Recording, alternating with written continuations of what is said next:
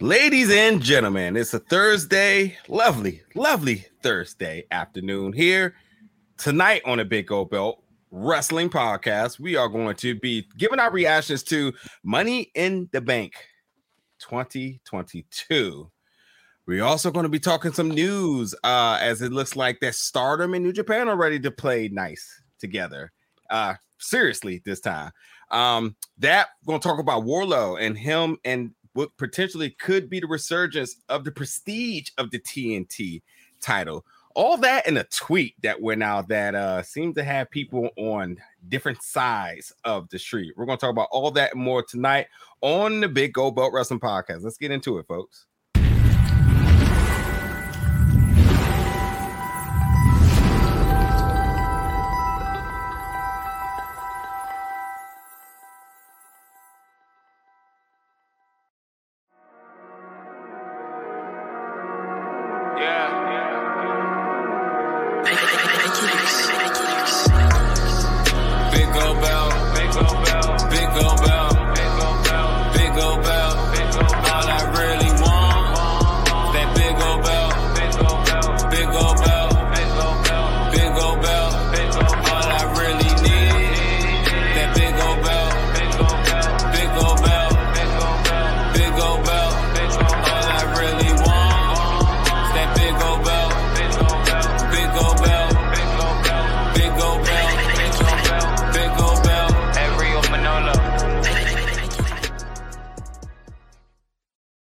Hey, what's up, everybody, and welcome back to another episode of the Big Gold Belt Wrestling Podcast. A team of four tonight. Mine is Marcellus, going to be doing what we do best, and that's getting you the latest and the latest and the hottest in pro wrestling this week, and our reactions, takes, and discussions about it. Before we get into it, gentlemen, it's been a while since I've been here, so I definitely want to say hello. How y'all been? Welcome back. Good to have you here this week, too, James. Wait. You were gone? That was a thing, yeah. Listen, I gotta say right now, thank God I'm still COVID-free, because I was in the trenches in the last couple of weeks, so hopefully everything stays well. I was in New York, and then I went to Chicago for Forbidden Door, and then I went to Vegas for Money in the Bank, and man, talk about Code Red and all those departments there. But so far, so good. I'm home, and shit. It's been, let me see, it's Thursday, and that was Saturday, so it's been a couple of days, unless the plane was contaminated. But as of right now, I'm doing all right. But it is great to be back with you, lovely gentlemen. Speaking of the Money in the Bank, did some press stuff out there. Those interviews are going to probably drop tomorrow. I was having a technical nightmare, and I just had to slam my laptop and say, you know what? I'm not going to let it ruin my spirit. I'll take care of it when I get home. But other folks do got their content out there. Denise was just working her ass off out there. She's definitely elite for real. Like, she was just making it happen. And Nick Hauserman of Wrestling Inc. and Sean of Fight For we was like the only few out there this week in terms of press. But yeah, it was a good time. And also, I should mention too that it was a very interesting weekend, because I swear for the life of me, I didn't realize that Money in the Bank was going to be the exact same day as UFC. I had no clue for a while, and then somebody was like, yeah, Saturday. I was like, Saturday? Wait, that's the same day as UFC 276, but they made it happen, and it was a good time. But we're going to start off with Money in the Bank and quickly go around. What was your biggest reaction or take coming out of one of the big 4 or 5? Because now I'm hearing folks saying remove it from a big pay-per-view. It just needs to be somebody said it just needs to be a match. I was like, sheesh. But as I like to call it, part of the Big 5. I believe Pat McAfee has also alluded to it being part of the Big 5. But so yeah, Money in the Bank, one of the Big 5 pay-per-views. So yeah, let's get in there for reactions of that event. Who's first? You know what? I'll go first, because I feel that I was one of the few people who didn't want Liv to win for whatever reason. And I will say that I was surprised that they pulled the trigger. I really was surprised when I actually went back and watched the match twice. And for all the shiggles that, Raquel and Shotzi got for their mistakes, their missteps. It was a well put together Money in the Bank ladder match for the PG audience. But the fact that they pulled the trigger on Liv, I thought about Will right off the bat, and I said, God damn it, Will's going to brag about this on Thursday.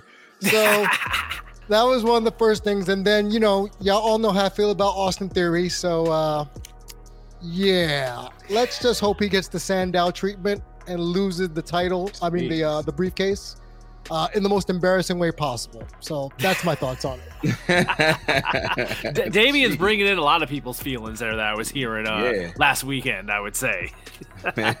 We definitely, though, we were last week on the show. We were a lot of us were on the same page, thinking that the timing was right for Liv Morgan. If not now, when? I think is how Giant Crab said it last week. If you're not going to do it now, when would you do it? And lo and behold, they opened the show with the women's Money in the Bank. She got the briefcase, and in the back of my head, soon as it happened, my very first thing that popped in my head was, well, it can't be Bianca. There's no way. That don't fit. That don't make any damn sense. Correct. So the only damn option would be Ronda. Yeah, and damn, would that be good if they did it. Now, I wasn't thinking they'd do it right away because we know Ronda's got a lot of clout. But I knew damn well right away, I was like, there's no way it's going to be Bianca. So when the show continued and we had the Ronda and Natalya match, which was a little rough around the edges, but I overall, I think what they were going for was good. I think it just could have been a couple minutes shorter. Probably would have helped it. I think they got a little lost towards the end.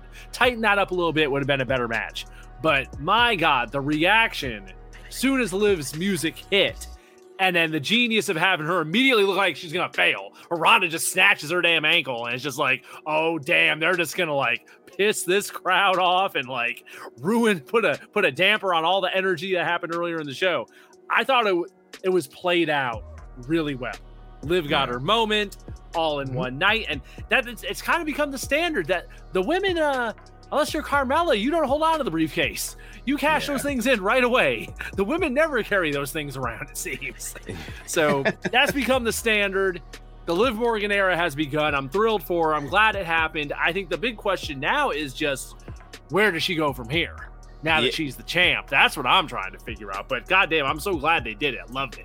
Yeah, first quickly, because I want to make sure I give a shout out to Jeff Harris of 411 Media, also was in the building. But I will say, in terms of press, that is, I will say that there's this thing with the women winning the Money in the Bank that like you don't keep it no longer than 48 hours. I mean, if it's Saturday to Monday or Sunday to Monday, either cashing it in that night or you're gonna use it on Monday, which happened to be outside of Carmella, but same thing with Nikki ASH, was she cashed in on Monday as well too, which then people quickly started flipping back their history books and was like, well, looks like Charlotte's just going to return to reclaim it again. But here's my take of the weekend. I mean, I think those were both like, good moments. Liv definitely blew the top off the building. The tag team match was easily the best match of the night. But I don't know what their perception of this through watching it at home, but the crowd was hot the entire time. The fear of like, what would this event look like? Because they didn't have it at Allegiance. People had to refund, they had to get their tickets refunded. You had to buy tickets again. I mean, that's already gives you a sour taste in your mouth. But you look around the building and all the seats are filled.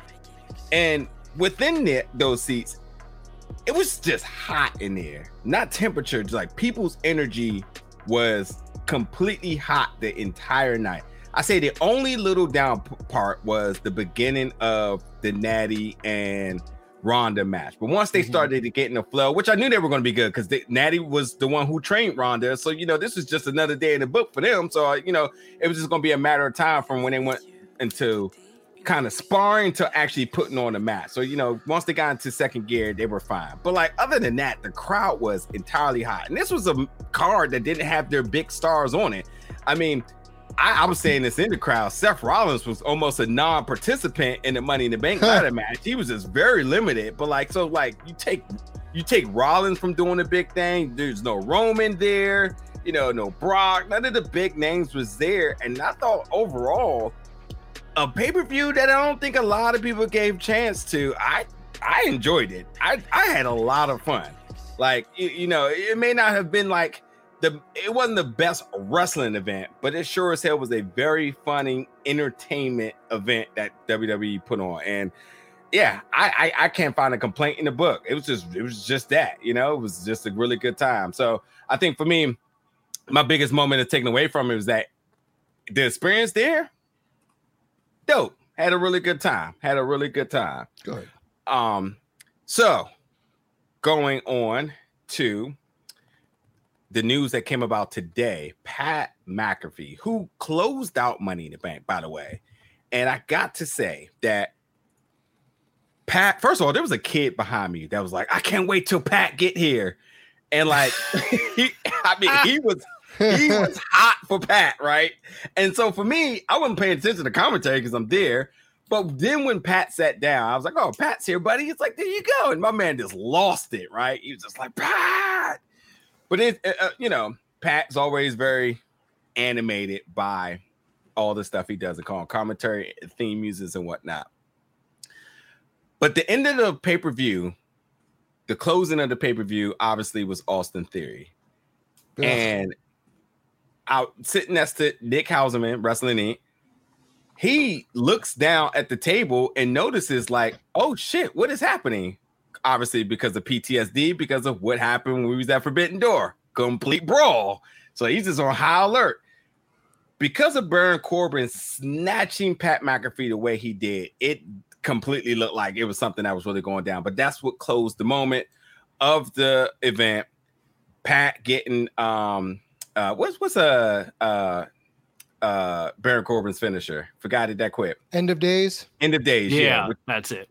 Which is just a beautiful finisher. But like that was it, you know. And everybody was just kind of like, "Wow, what happened?" And you know, obviously he went in the ring and endorsed Austin Theory. Leaves out in the net brace, heads across the street to T-Mobile Arena, and they are in the UFC. Which on Pat McAfee's podcast, he said, "Man, he was sitting next to Nick Khan." Ayo, I don't know if y'all was following the Twitter.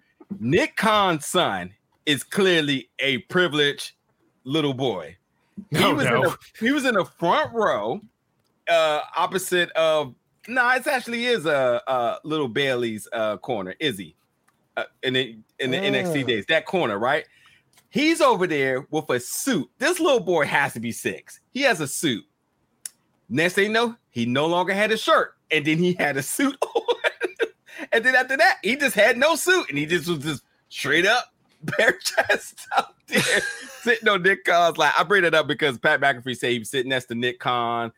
He's sitting next to Chris. What Chris is from? Chris, not Chris Pine. Guardians of the Galaxy. Chris Pratt. Thank you. I'm losing everybody's name. He said, you know, so they were featured in a prominent spot is what I'm getting at. Mm-hmm. And the interesting take about that is because everybody was just talking about, oh, Dana White and Tony Khan had dinner, blah, blah, blah, blah, blah. All these different narratives about trying to take over Vince or get WWE out of there. But no, Vince and all of them was front prominent with all the celebrities. Right there. Shaq was the other way and whatnot. So Pat had a very, very good weekend. A lot of star attention, prominent closing spot at the pay-per-view, obviously setting up his match at SummerSlam. Then it was announced today, as if it could get any better, that Pat had signed a multi-year contract extension with WWE. It was announced on the WWE's Twitter page earlier today. And he's going to stick around. This is, again, another big signing for WWE after they signed the one MMA chick.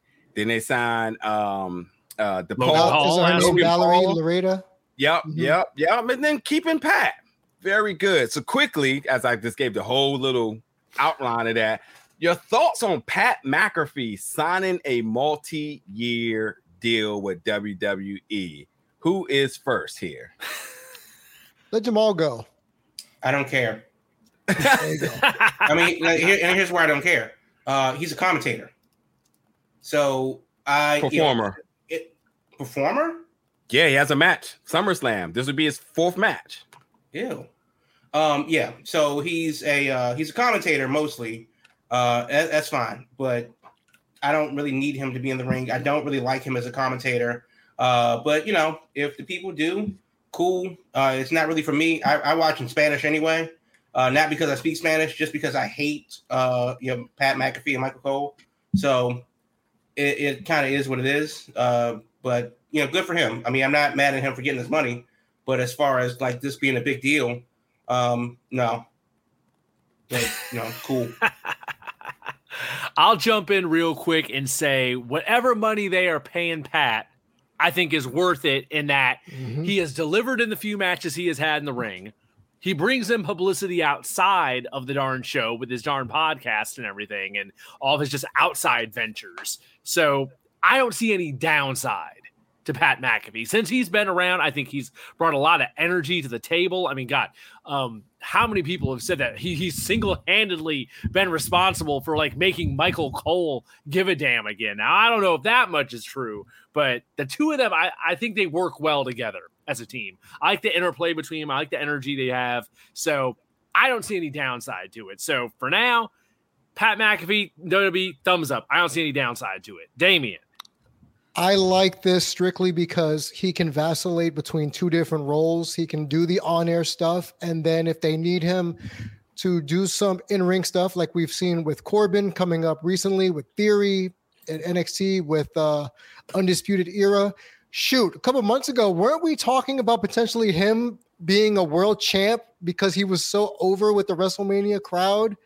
So this is actually something I think can benefit WWE and Pat McAfee equally.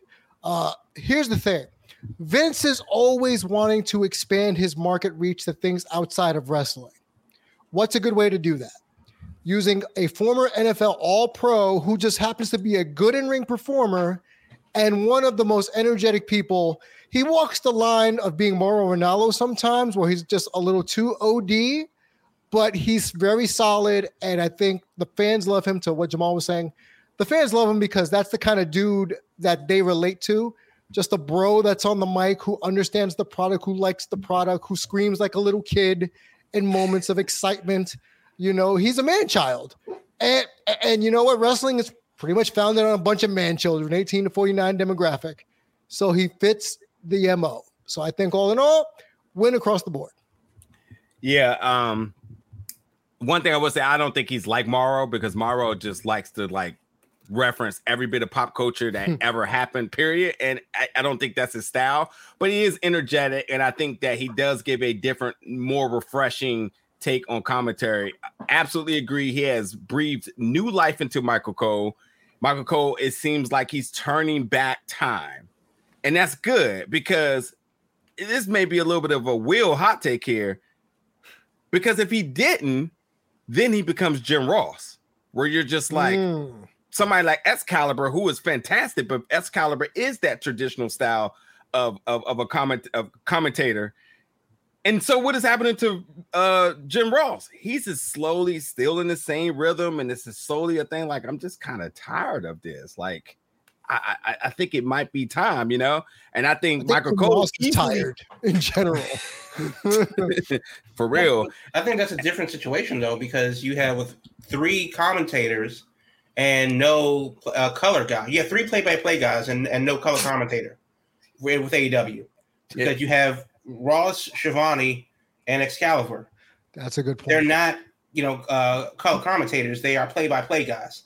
So it doesn't make sense if you have Joe Buck, Marv Albert, and Kenny Albert in the same commentary booth. Like, that doesn't really make sense. So that's just been a problem with commentary. And then Shivani, God bless him, he floats between backstage interviewer and commentator, and Jim Ross is just there part-time. Yeah, I mean, he's basically literally part-time in it because he doesn't like work the whole show anymore. Yeah. So good, because I don't like his ass anyway. But the long and short of it is, I just think that's a different situation between what Pat McAfee does and what Mauro does and what AEW is doing with their commentary team. Again, Pat McAfee isn't for me. I don't watch the show because of him and other reasons. However, it is it's what the kids are into, and that's cool. And I think that's, if you bring up Jim Ross, where Michael Cole, The difference between Jim Ross and Michael Cole is that AEW is presenting a different style of wrestling. WWE has presented the same style of wrestling for 65 years. Michael Cole has been watching that and calling that same style of wrestling for 25 years. So I don't think it's much of a stretch for him to just go out there and do the job and say whatever Vince is yelling at him in his ear versus the more fly by the seat of your pants commentary style of AEW. So I think that the actual burnout is more apparent with Jim Ross than Michael Cole for reasons that I just mentioned, and the fact that Jim Ross, his heyday was 40 years ago. Right. Yeah. I definitely like agree to the points there too. And I do think that because AEW wants to put on a wrestling show, so the demand and the job and the task is different. And I also feel like in WWE, it is entertainment. So Pat does kind of fit the shoes, but also think that there's still could have been an opportunity for Michael Cole to kind of just stay very, feet in the cement and just say, I'm just going to do it the way I want to do it. But I also think the other big thing to be said is that I think Vince trusts Pat a lot. And I think he lets him go out there. Well, Pat makes money. For sure. Yeah. But yeah, and that's a big thing because he goes out there. He may slip up between saying belt or title or somebody's real name outside of their character name. Like he's done very clear mistakes. He's also mentioned AEW before. He's done things. He's mentioned Dean Ambrose before. Like he totes the line in a way that we know that Vince would lose his top and just completely blow your ear off in terms of this is not how we do it. And now we're starting to see Michael Cole kind of like getting loose a little bit, making jokes and saying it's gotten him out of autopilot. Yeah. So I mean, I like it, and I think that's good because, like, this is the case of saying like, hey, we trust Michael Cole. He's a guy. He's one of our guys. But like, we done breathe new air in him by his new partner. We might have Michael Cole for another 10 years, and that would be good. Don't have to hire nobody because somebody knows the way, and I think that's good. But one other thing I want to say, because it's some rebuttals I feel y'all want to get in here. One thing Damian didn't mention is that Pat McAfee has the second biggest podcast outside of Joe Rogan. So when you think about marketing reach and somebody who fits the new WWE mold and brand, what I mean by that is that they don't just want people who can do the job. They want somebody like a Logan Paul. When you look, I think Logan Paul has, and don't quote me because I looked at it like last week, but Logan Paul has like, let's just say 6 million Instagram followers. WWE has like 7. So you say, holy hell. And they love their numbers because any other time they get a point to say, like, we done broke this record, we got this many subscribers and this and that. You have to think when you say, like, this one person has just as many as we do, just a little bit less. We need that. And I also think when you have, and I keep forgetting her name, but the MMA girl that they completely stole from the other combat sports and got into WWE, you have to think that not only is that a big win, which I know it is to be a big win because a lot of the PR team was like, hey, we have to handle this. We can't even be in Vegas. This is so big that they wanted to make sure that they handle that right. That you have to think that everybody inside of the war room on draft day is like, we did it. We got 2 big names signed to us that make sense. Dana White didn't get him. Bellator didn't get her. We got her. And I think that, again, when you look at somebody who has a brand, who can cross promote or whatever it may be, this is the future. And now it's going to lure more people. There will be names like, it could be somebody like Israel Adesanya who could say, like, listen, UFC can't pay me the way I want to be paid in the work I'm doing. Do less work, make about the same amount of money. I'm going to be a megastar there. So, fits on brand. I think it's an absolutely amazing big deal for them to have gotten all 3 of these people signed this weekend. And on one of the biggest sports weekends, it's International Fight Weekend in Vegas. This had the NBA free agency market open up. Kevin Durant to WWE. You heard it first. Now what? Okay, Woj. David, you look like you want to rebuttal something there, or are we on to our next one? No, you can move on. Just you pretty much hit everything I was going to say, so you're good. Cool. And New Japan Pro Wrestling Stardom. Jamal, What's this news that you're talking about here? Because I didn't see this one pop up. A joint Me show? either. Like, what's happening? So Stardom had a press conference earlier this morning, overnight, basically. Yeah. And a bunch of things that they mentioned. Returning to the UK. I don't live there, so that's fine. But the big thing that I've mentioned that I'm interested in is that there's a New Japan and Stardom show that could be in the works on a giant event on November 20th. They're going to have a couple mixed tag matches between New Japan and Starlight Talent, which apparently is a big deal in Japan. Okay, cool. Not mad at that. But the biggest thing is that New Japan Strong will feature Stardom Talent on their show in the U.S. Now, for COVID's sake, it's a lot easier to get into the U.S. than it is to get into Japan. There are arguably more opportunities to work outside of New Japan on the indie scene in the U.S. And then, of course, there is that Forbidden Door that is, people just keep picking the lock on that damn thing. But it's like one of the houses in The Sims, man. You can just walk in it. Just walk in.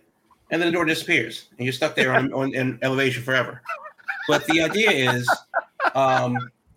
bringing Stardom over, which was kind of like one of the things that the Forbidden Door lacked, like a true Stardom match. They kind of really reached to say that it was a Stardom match between Thunder Rosa and Toni Storm. Stop it. But realistically, come on. So the idea is bringing them over to the Los Angeles division, putting them on TV in America works for everybody. You get to bring some Stardom talent over. They're more accessible to AEW, hopefully, because they're in the US. And then, of course, fans of New Japan in the US get to see them on TV, where Stardom really doesn't have a presence on TV. So it's kind of win for everyone. Now here's the question. Now that the Forbidden Door happened, and now that we see that Stardom, you can't argue against the clamor for Stardom talent to be in that pay-per-view. Yeah. First question is, does WWE counter this in any way? I mean, they're so set in their ways with what they're already doing and what they have, all the pieces they already have. I don't really see WWE doing anything. I was more interested, honestly, in what AEW was going to do. Because I saw a lot of people today saying if anyone should be considered, it might have to be Tony Khan, because his women's division may not necessarily stack up in execution or maybe in ring. Yeah. Unless this would be a way for Vince and Co to finally do Revolution 2.0, in order to make some sort of market share of women's wrestling. But to Will's point, I think this is really more about Tony Khan and wait a minute, New Japan. I thought we had that working arrangement. Yeah. Guess not. I am going to go the other route with this. I think there's a former WWE superstar who has been working sort of an ambassador / back in Japan, actively working Stardom. That's Kairi Hojo, formerly known as Kairi Sane.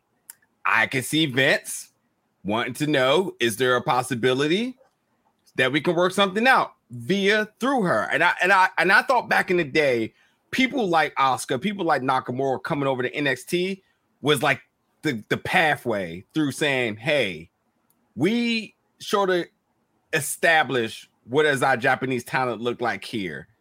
And then they go back and they tell their former co-workers and friends that this makes sense. And then remember, Nakamura and Asuka was like the WWE ambassadors for them in terms of, and a lot of wrestlers have already said, like, when I got here, they were the first people to meet me. They taught me, the ways of America. They taught me the ways of, working WWE crowds and whatnot. I could imagine that Vince and them gives Kairi a call and wondering if there's a way to do something where they can use their talent and having her vouch for them. She didn't leave on bad terms. She just left because she wanted to get back to her husband and the pandemic. It only makes sense for her to do so, but she's back wrestling now. So now it's interesting. Her ambassador contract ran out, so she has no ties to WWE at this point. So yeah. So could she be like a path forward to kind of making this happen? Sure. And I have to think that Vince has to be optimistic on how we can how they could dance with New Japan or Stardom. What could be the start of the conversation here? So, I don't think Vince cares.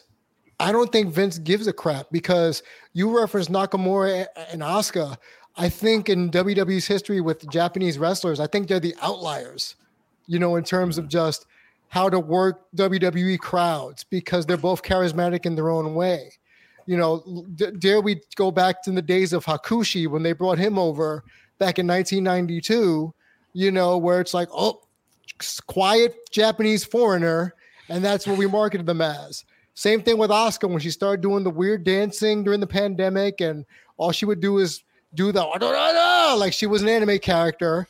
Or if we remember Kai and Tai, indeed. Whoa. Because I don't even want you to even dig yourself a hole here. That's truly Kana-chan personality there. If you I get that. That's what I'm saying. She's the outlier. She can pull that off. Whereas Kai and Tai was doing the Indeed shtick for a while. And look how WWE treated them as if they were some sort of joke. So if we're going to think that Vince is going to be able to work well with people, Japanese talent, I don't think so. I think, like I said, they're the outlier, not the rule. Now, if it's Stephanie, the one who say women's wrestling, pulling the strings, to try to mend those fences in Japan, maybe women's empowerment. But other than that, nah, I don't see Vince caring. Well, I bring that up because this is the second question. How does Sasha Banks and Naomi factor into this? I'm not saying that they immediately jump to New Japan. Huh? They still work here? Allegedly. Nobody said that they haven't, but how do they factor into this? Because if they, let's say they leave WWE imminently, and then they show up in the LA dojo, they show up on Dynamite, then what? Now, this, of course, puts the onus on the stands. Now, if you're a fan of Sasha Banks and Naomi, and you're tweeting all day till your fingers turn blue about how you're going to do this and this, now it's time to put up or shut up. Because when they reappear, and they will reappear somewhere, will you follow them to hell and back with gasoline draws on? I think that's going to be interesting, because wherever they go, they will be an asset to and a plus to that women's division. I don't care who it is. So the bottom line is that may be enough by itself for people to take notice. Stardom doesn't have a presence in America, but they could if Naomi or Sasha or both were there versus whoever they bring over from Japan. AEW has a women's division that personally I think is better than people give it credit for, but that's still a plus if you add Sasha, Naomi, or both. And then, of course, the Forbidden Door is a thing. Either way, which makes it that much more interesting. So I'm not saying that Vince has to care, but there's money walking out the door. Mm-hmm. Now he's interested. Mm-hmm. Yeah. True. And also remember what Tony Khan said at the Forbidden Door media scrum, asked by Phil Lindsay, in terms of what's up with Stardom. Did you want to work with them? And he said, well, there was one really big technical issue, visas. So I could imagine Vince not wanting to sponsor folks, but if they were able to get here and be sponsored by, let's say, New Japan, well, that just takes a big obligation off the table for you. Might make business a little bit more smoother for you. And I think now it's just a neck race to see who really wants to do business here. And I think that New Japan, and matter of fact, New Japan and Stardom, what if Stardom felt some type of way because they wasn't able to be at the Forbidden Door because Tony Khan didn't want to sponsor them? Could they be salty over that and say, fine, we won't do it, Or could New Japan also say, hey, business actually wasn't as good as we thought it was going to be. Probably won't do it again. Let's also remember what the man said in terms of saying the Forbidden Door is closed. Their biggest star in now his name's slipping out of my head. The Rainmaker. Okada, thank you. Okada said, like, after the scrum, he was just like, well, business is done. You're gonna have to call me. The Forbidden Door has closed. So, you know, could it be some foreshadowing there that business wasn't what they wanted it to be? So I don't know, man. I think with an opportunity like this, you will have to not be a businessman to not sit back and say, how can we work something out here? So it'll be interesting to see what happens. But I think this is an interesting point. Either way, we're getting started on American soil. So I don't know. Yes, I think DC we'll take it. We'll love to have them over here, and I will certainly be there. So New York will take it. So we'll see where they land up here. So that's going to be interesting. Big Gold Belt Media is your golden standard for all of your media needs. Visit biggoldbelt.com for pro wrestling info, movies, comics, and even more digital content. On all of your social medias, follow us at Big Gold Belt all across the board. Listen to this show and more on your SoundCloud or wherever you get your podcasts.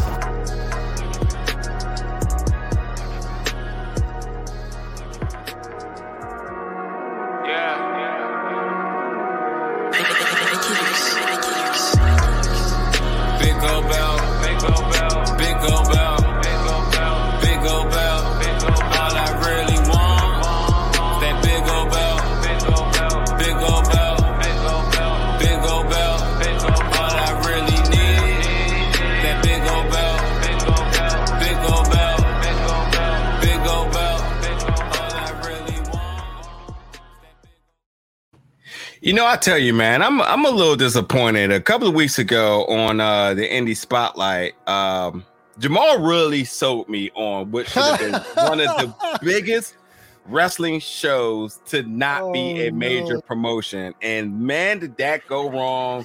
The predictions of the number of tickets that were going to be sold, the most iconic main event that we were supposed to have, we have been robbed of.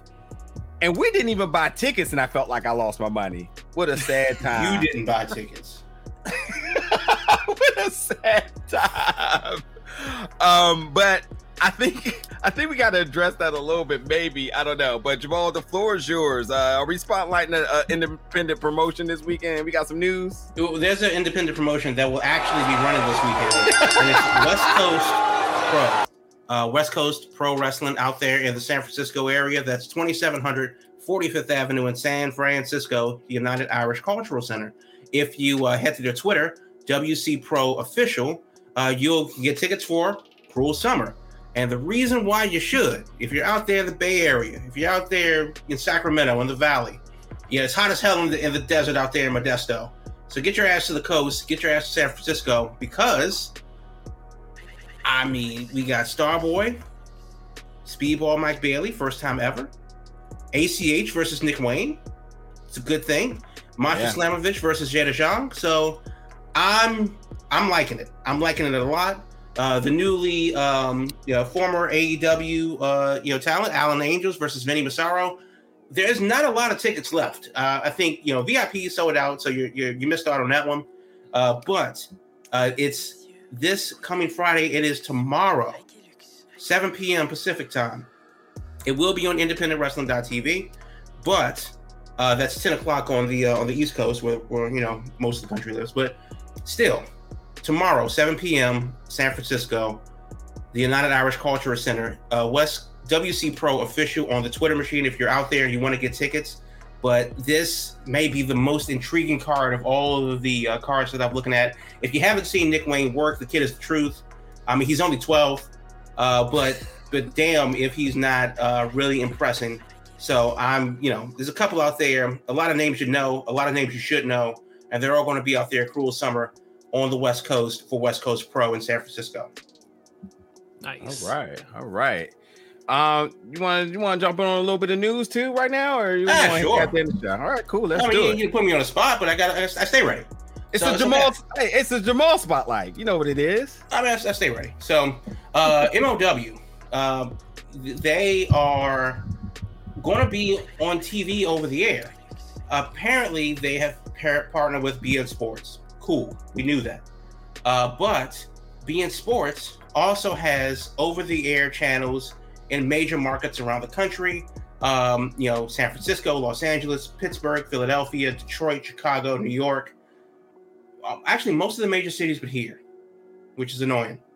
But still, if you don't have one of the streaming platforms that they stream on, or you don't want to watch them on YouTube, you check their website or check beIN Sports Extra for a showcase and times and listens in your area if they apply. So good on MLW for actually building a network in a traditional sense to complement their online presence. So I think that's a really cool thing to do. And the bottom line is, you're on TV in New York, Los Angeles, or Chicago.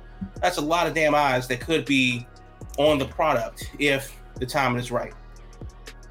So yes, I am sad to announce that the Westland Entertainment Series that's supposed to happen this weekend, the 10,000 seat Motor Point Arena in Nottingham, England, was supposed to be rocking.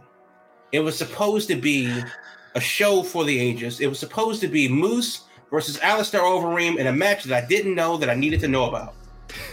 But the co-main event was Lana versus Nia Jax, Clash of the Superpowers, Mega Powers. I don't know if the planet can handle it, but this is apparently it can't. It cannot. It cannot. We are not worthy. We really aren't. We really aren't. And you know what? It's all your fault because you guys should have sold us out. You guys should have got your ass to Nottingham, England.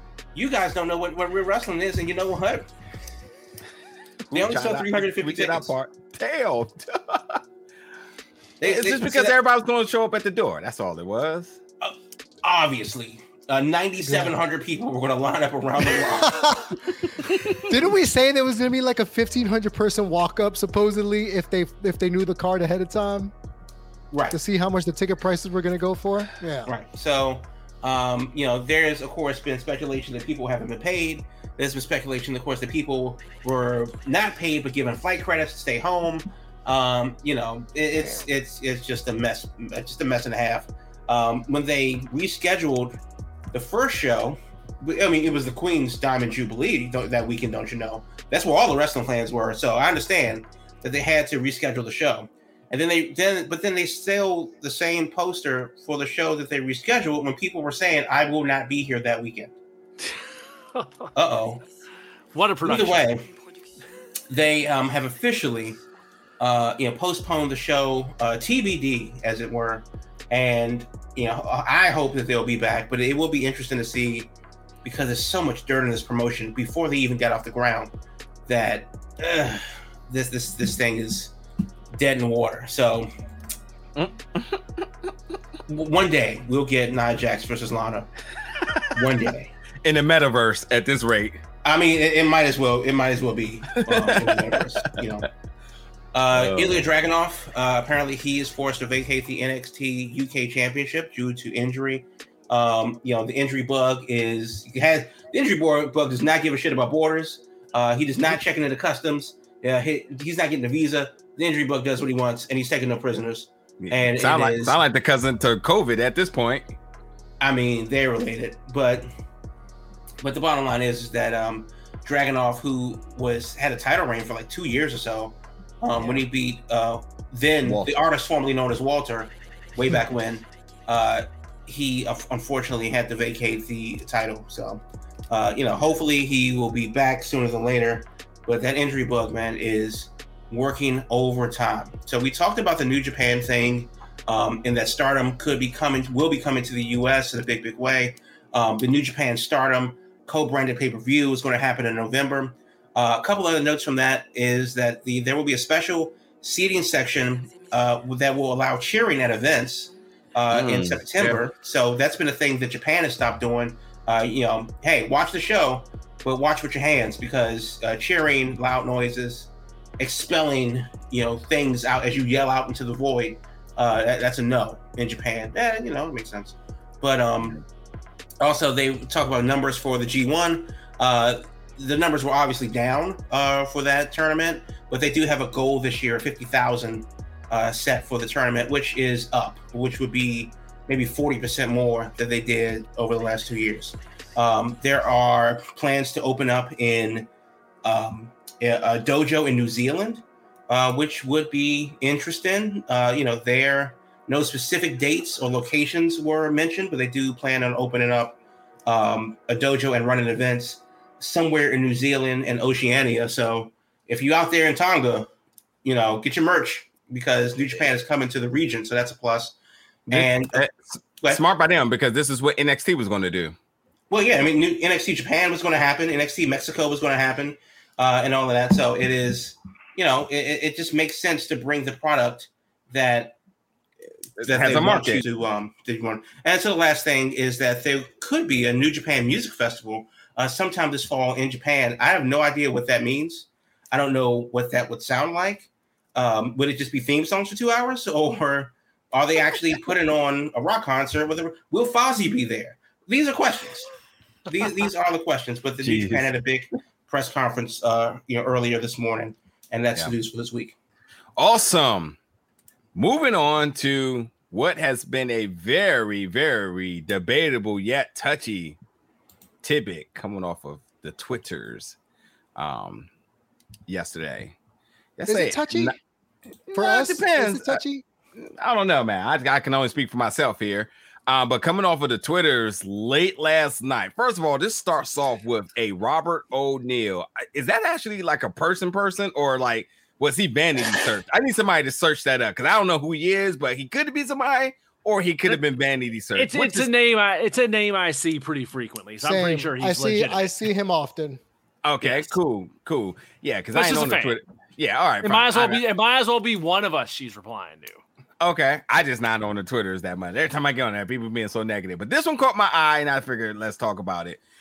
He said, "It's always wild listening to wrestlers discuss the one that should not be named, Chris Benoit." I mean, I quote, but I actually quote myself there, but I'm quoting him. But he didn't say that. But Chris Benoit in a professional contest, because they always be sure to note that they aren't excusing what happened before praising his in-ring stuff for 10 minutes, except New Jack. That's not what we're going to talk about, because we are going to talk about your Impact's World's Knockout Champion, Jordynne Grace, who's, by the way, has been killing it. Also happy that she did get her win in front of a crowd, because the last time she did, very beginning of the pandemic, on a Mexico show that nobody seen, no one cared, and whoops.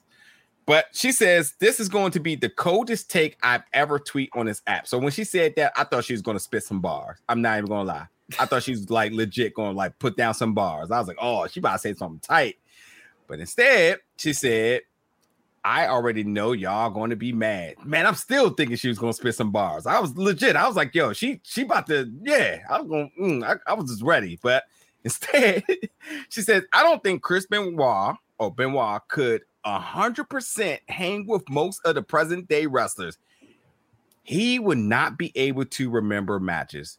Also, may he burn in hell. Amen. Okay. So I can't remember which one of you all said this before, but it was a conversation probably sometime last year when we talked about not how, but in terms of using your social media, are you in character? Are you in person? I think there's some people that is very clear who's on what, but we also, I believe, across the board agreed that both can't really play both, because you do get sideways comments from folks when they could be attacking your character or outside possibly attacking your person. I think attacking your character is fair game. You get attacked by MJF. Why can't you shoot back? You know, Jamal is very much, I mean, he's one of the pioneers, I say, of being very clear of saying, like, I do not like that guy. And he's strictly talking about that character, you know? And people think like, oh my God, little A, little B. That's some guys that can I was going to say, wait, does he not like Jon Moxley, the person, or Jon Moxley, the character? But again, the character. I don't know the person. Right, exactly. It's always premised around the character versus we don't know who the person is. And sometimes some people's persons make sure you know exactly who they are. And then in that case, you have to say how you feel. I'm to not make this short, long-winded. Here's my thing. Chris Benoit is one of my favorite. Chris Benoit, the wrestler, who happens to have the same exact name as the person, is one of my favorite wrestlers. When I used to watch WCW back in the day, my heroes were Chris Benoit, Dean Malenko, Juventud Guerrera, and Psychosis. These are the folks that I had to, outside of Sting, but these were the folks that I said, yo, like every day, I want to see what they're going to do. And now that I was watching wrestling from an entertainment standpoint, but now watching wrestling more of a person who understands the ring psychology a little bit more and, understand the business. You have to be completely blind to say that a lot of the folks spent endless tape time looking at the likes of Perry Saturn, Taz, Dean Malenko, Chris Benoit. Hell, throw Bret Hart in there. Some of the most technical wrestlers of all time. So to say that they could not hang with him in the present day, it's just absolutely completely... Wait a minute, but do you realize where the tweet's coming from when she says he wouldn't remember the matches? She's referencing CTE. That don't mean anything. Demaryius Thomas, one of the best wide receivers in the NFL, he died, right? Correct. Was he at any diagnosed with CTE? Yeah. Yes. But on the field, was he any bit of a problem? Except for corners. Did he play at top velocity as one of the best? As a wide receiver, yes, but we're talking about a wrestler versus a wide receiver. Which one you think is more dangerous here?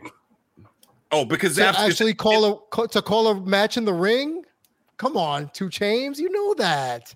I would disagree that football is a much more dangerous sport, and you absolutely are getting calls. I'm talking about the technicalities. You're saying that a wide receiver faces more risk to injury than a professional wrestler? Absolutely. You are building because a wide receiver A doesn't play every down. B isn't involved in every play. A wrestler will take a bump. They have literally, sports science has literally said that tackles are like car accidents. How many tackles? They don't get hit every play. If you are a wide receiver, you absolutely can be hit without even having a ball. You can be hit on that's every illegal. down. That's it. No, throw a flag. Are you strictly talking about blocking? Because if that's what you're referencing, when they're blocking downfield, when they don't have the ball, it's anything. It's absolutely anything. Wait a minute. First of all, you cannot tackle somebody without the ball. That's illegal. You could be chop blocked within 5 yards. You can absolutely be tackled. You can absolutely be hit. And you had people out there like Brian Dawkins, who was headhunting. Let's not forget about the Saints, who were literally like, listen, we're taking people out. So it's more malice in that sport that people were targeting folks. I think wrestling is dangerous for sure, but I think that everybody's trying to protect one another in wrestling. Football does not. People are literally like, get him out of there. Get him out of there. You heard folks say, I'm trying to kill that guy. For real. Right, and that's fine. And I have no problem with that. But the deal is that you have 5 guys on the field that are wide receivers. Yes, there may be a this at 5 yards, and you really can't do anything afterwards. But the play evolves differently. It would be different if you said a wide receiver versus a tackle end, or a wide receiver versus a defensive end. That's a given that they're going to get hit. There's a difference. There's a given that a linebacker is going to be involved in the play. A wide receiver, it's not a guarantee, because if you have a 5-yard hitch and go, you're not involved. If you're coming across the middle blindsided, you're going to get your head knocked off. Yeah, and that's do that too many times. That's not given every single play though. An in route is definitely like a very vital play. But all right, so to kind of flesh it out a little bit more. Yeah, I was gonna say flesh it out a little bit more. So again, I think that him having CTE, especially in the steroid era, is absolutely problematic. But I don't think we looked at a Chris Benoit career and say, nah, he's slacking. Outside of any type of substance abuse, I don't think his career downfalls had anything to do with CTE. I thought he actually performed top tier until he did do some CTE stuff and so on. I mean, if we're going to say that, then we need to be looking at folks in the ring right now. Jeff Hardy, Matt Hardy, Edge, Christian, folks who work the same caliber of matches, right? Let's set the table a little bit, because number one, CTE isn't something that you can just see. Isn't something that you can just tell, brain deterioration. Yeah, degenerative, brain function is not something that you're just going to go out there and go, yep, you can do it. He's done. That is something that the only way to really tell is to cut the dude's skull open and look at his brain. Yeah. So let's just knock that out right now and say in this case was actually done. Right. So let's just knock that out right now and say that there's no way to tell for certain that, you know, it's not herpes. You don't get a blister from CTE that makes you go like, yo, oh shit, he got that shit. He's been hit in the head too many times. So that's just is what it is. Secondly, Chris Benoit died in 2007 at 40 years old.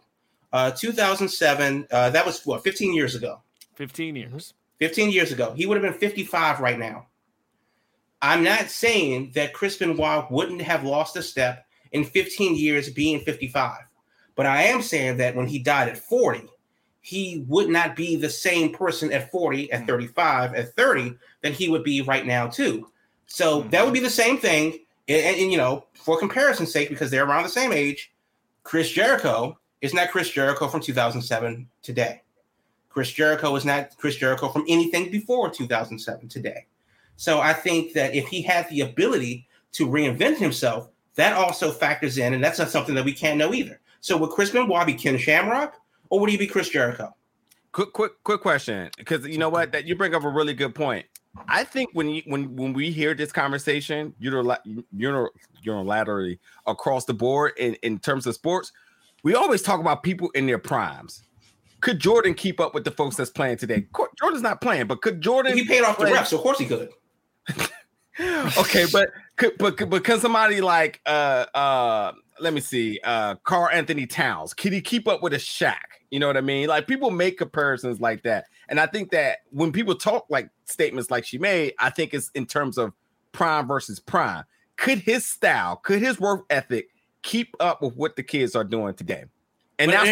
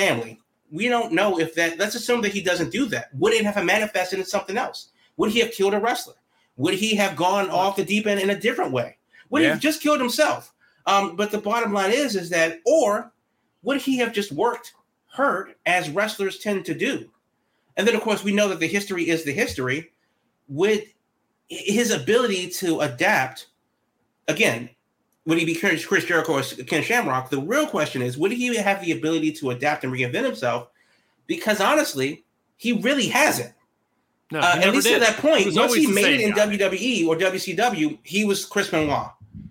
The Pegasus Kid is a different guy. But once he crossed over, bring up the Pegasus Kid. Yeah, once he crossed over, he was Chris Benoit, and he's been that character for and you know, in some window, this window, until he murdered himself. So that's a different problem. I don't think that he would be able to hang. Go ahead. I'm sorry. I was going to. There's a lot of other wrestlers not invented themselves as well either, and I also think with the landscape of wrestling being so diverse now, I think it's hard to say that one of the best technical wrestlers, could they not keep up with one of the, you know, just at least stellar technical wrestlers? But that's also not fair too, because technical wrestling doesn't sell as much as, you know, the way the wrestling has evolved. If technical wrestling sold, you know, she would argue that one, right? Well, in that household, and that's fine. That's fine. But the reason why Jonathan Gresham is the Ring of Honor champion and not an 8-time whoever the hell champion wherever around the world is because, unfortunately, it doesn't matter that I love it. It doesn't matter that Gresham's my top 5, definitely number 2. Right. It's because technical wrestling doesn't sell the way WWE has presented wrestling to North America. So the bottom line is that there is something that I can say that, maybe Benoit doesn't hang with the Will Ospreays of the world. Maybe he doesn't hang with Zack Sabre Jr.'s of the world in a technical sense, not because of his degenerative brain disease, just because it's a different style. You say that could Carl Anthony Towns go back to the mid 90s and bang with Ben Wallace and Rasheed Wallace and Ewan and Morin and all those guys? Sounds laughable. Hell no. Maybe not. Hell no. But to be fair though, could Dennis Rodman in 96 walk through the Stargate and play in 2022? No. Those refs wouldn't have that. Absolutely not. He'd be kicked out of the league. Yeah. But Rasheed Wallace from 98 you know what though? Today? You bring up Ben Wallace. I think Ben Wallace in his prime could definitely hang right now. But exactly, because that was when the league started to turn the corner. 2004, 2005, 2006. But the bottom line is, pick your great from 95, 96, 97. I don't think they can hang today because it's a different game.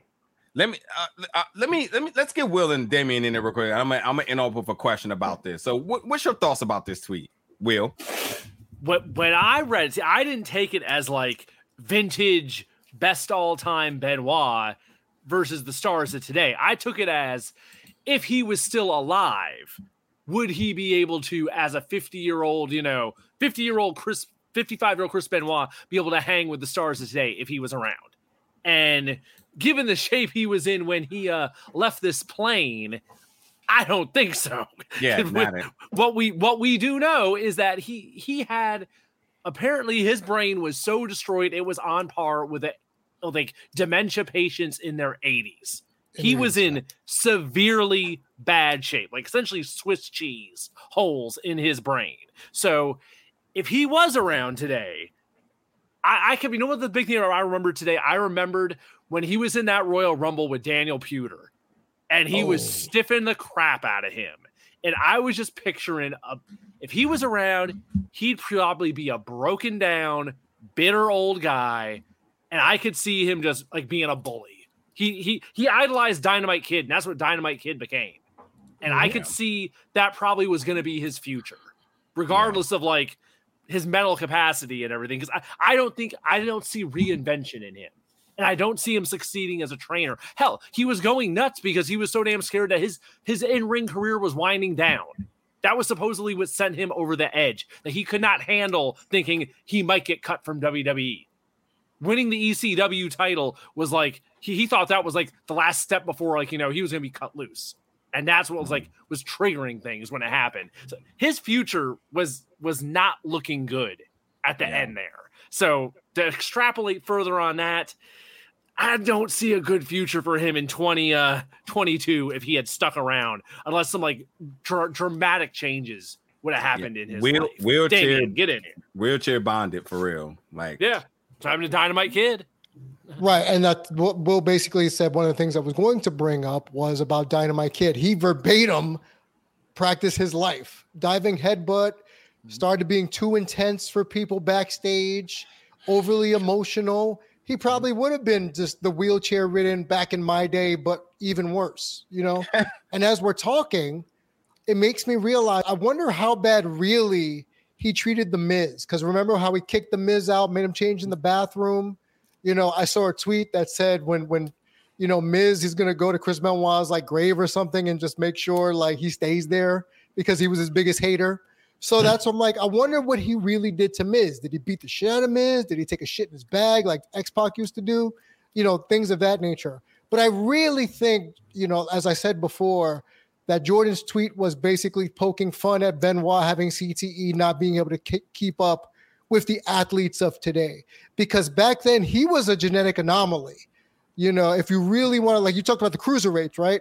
They were anomalies because of their size, their speed, their athleticism, and agility. But now wrestling is full of those people. I don't think Benoit could have hung with Ricochet. I don't think Benoit could have hung with the Bucks. And to be quite honest, like we were talking about, I don't think he could hang with Gresh.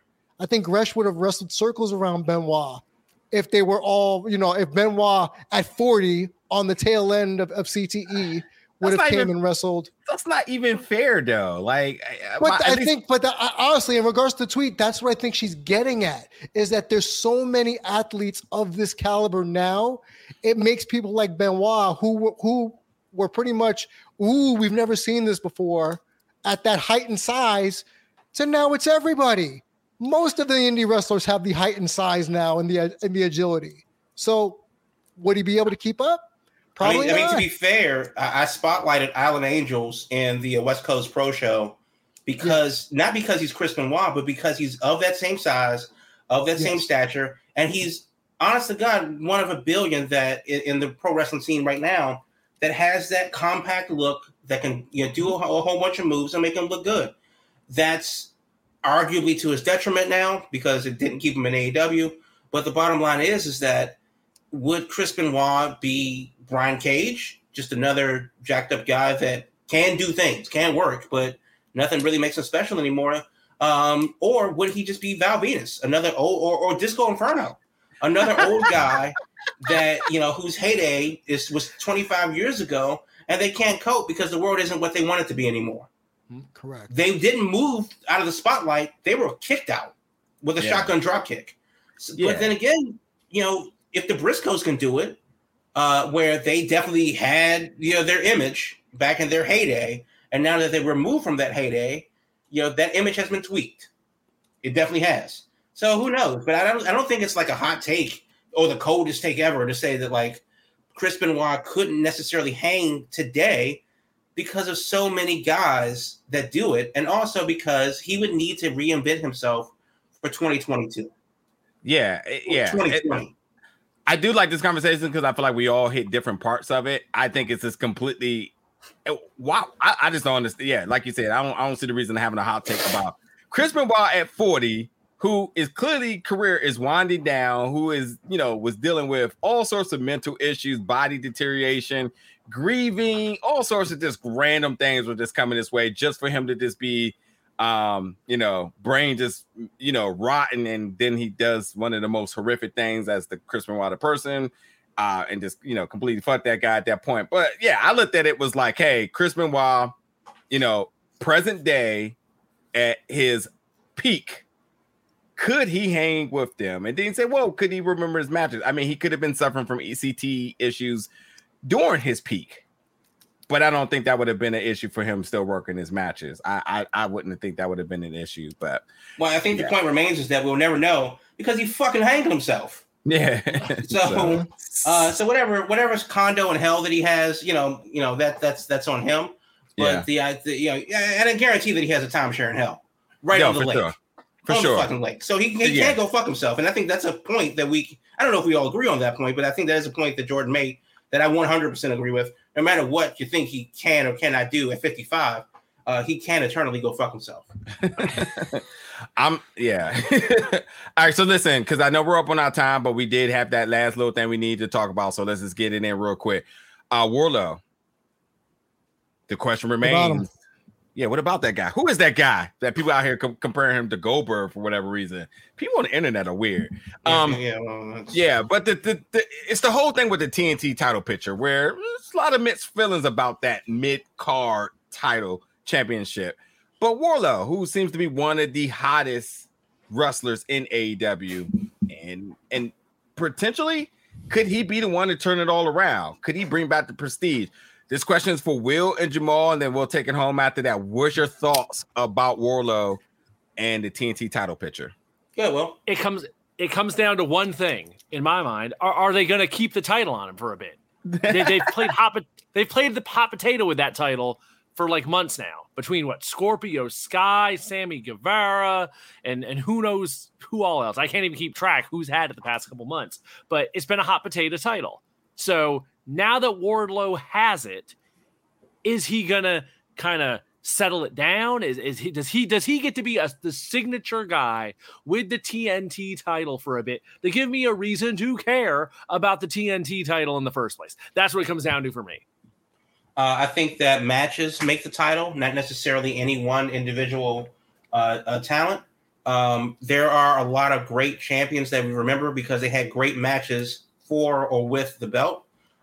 Somebody holds you the championship hostage, basically, doesn't do anybody any good. So the question is, will we see the Wardlow from the indies that I remember that got him to AEW that honestly, if you haven't seen it, you don't know. So I really want him to come out of his shell, open up the trick bag a little bit, and be and elevate the title like he says he wants to do by having matches worthy of the title. It is the championship. It is the TNT championship, and that's great. But make it mean something, and you do that by setting him up with good talent, setting that talent up with good matches, giving them time to have that good match, and then we move on. So whether he loses it tomorrow or whether he loses it 6 months from now isn't really a concern of mine. It's more to the point of I will only see Prestige be brought back to the title through good contest. So give me a worthy match, AEW. Make the title mean something. All right, folks. Well, I think that's going to do it on tonight's episode. We did get a lot in. God, I feel like I have to give a disclaimer that no one here loves Chris Benoit, the person, because that was not up for debate. We are very much agreeing across. Yeah, and fuck that guy. Yeah. So don't be taking takes and be like, oh my God, it was out here, blah blah blah blah blah blah blah. We were saying he should be in the Hall of Fame because having a good superplex or a stiff chop changes that you see those chops and it doesn't matter what he did to that kid. He had a hell of a sugar cookie recipe.